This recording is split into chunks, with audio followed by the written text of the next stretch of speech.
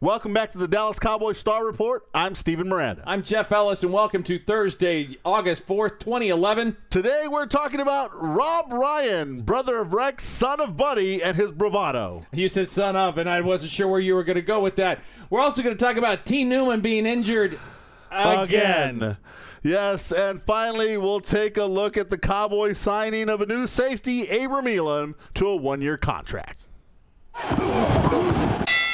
First up, though, it's the big guy, Rob Ryan, brought in for this purpose often. I mean, he's brought in for that Ryan swagger. You know what? And that's exactly it. Finally, the Dallas Cowboys get their swagger back on defense. Last year, they lost that, and Rob Ryan's already come in making some noise. He goes on to say, I don't know if we win the all-hype team. That might have gone to somebody else, but we're going to beat their ass when we play them this year.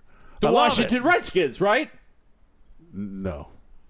No? No, yeah, no. I think New York everybody. Giants. I think everybody and their dog and their cat and a toad, if they have it, knows that Rob Ryan was talking about the Philadelphia Eagles. Even little girly dogs that fit in purses know exactly who he's talking about, the Philadelphia Eagles. And I like that he's coming out and he's deflecting. Again, what great coaches do, and this is what his brother Rex does. Deflects some of the attention off of the players, takes the pressure, puts it squarely on his gigantic shoulders.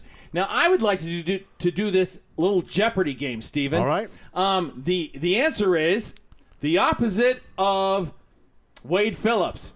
Rob Ryan. Who is? I'm sorry, you do not get it, James. It's Who is Rob Ryan? Yes. Being in Double Jeopardy, you didn't win because you didn't put it as a question. You know what? That's why I've never been on Jeopardy. Well, there you go. And all right. I thought it was 'cause I he wasn't love smart what enough. Rob Ryan is doing. He could keep on talking as long as he gets his players to get up on the field and play as hard as he coaches.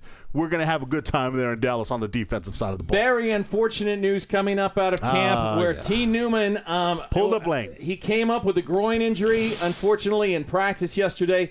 And again, we're just a couple days into guys being able to wear pads here, and unfortunately, he's out.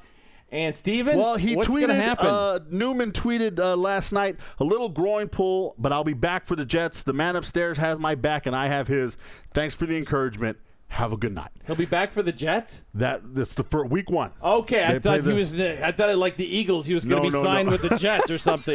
No, he'll be back for that game. He expects that he'll most likely miss all of the preseason and training camp, but he'll be ready for week one against the New York Jets. I'm a little disappointed, mostly because Terrence Newman has been suffering through injuries over the last couple years. Look, from 2003 to 2006, he did not miss a game. 16 games every season. But 3 out of the last 4 years, Jeffrey, he's missed games due to injury. Last year, even though he played all 16 games, he was hurt with the rib injury. The year before that, it was a sports hernia. What's the word? We like to say fragile around here. He's clearly right. Italian is what we say.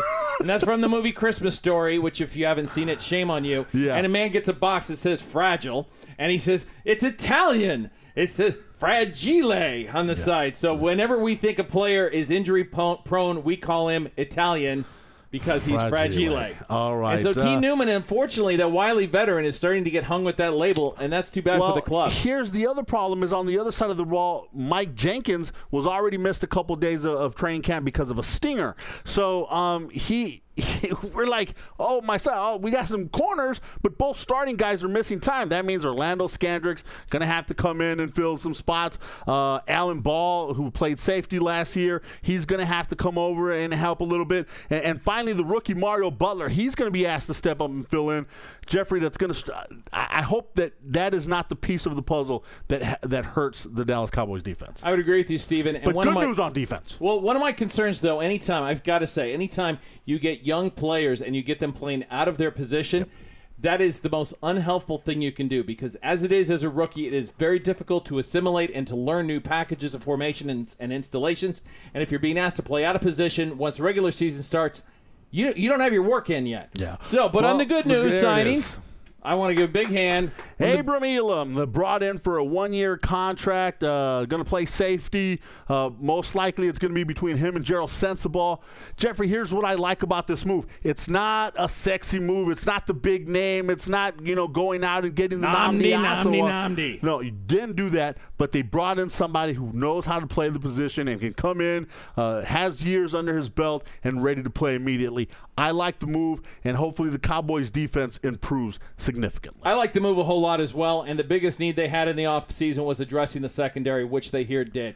That's what we've got for you today. This has been the Dallas Cowboys Star Report. I'm Jeff Ellis. And I'm Steven Miranda. Don't forget their first preseason game against Denver next Thursday. We're out.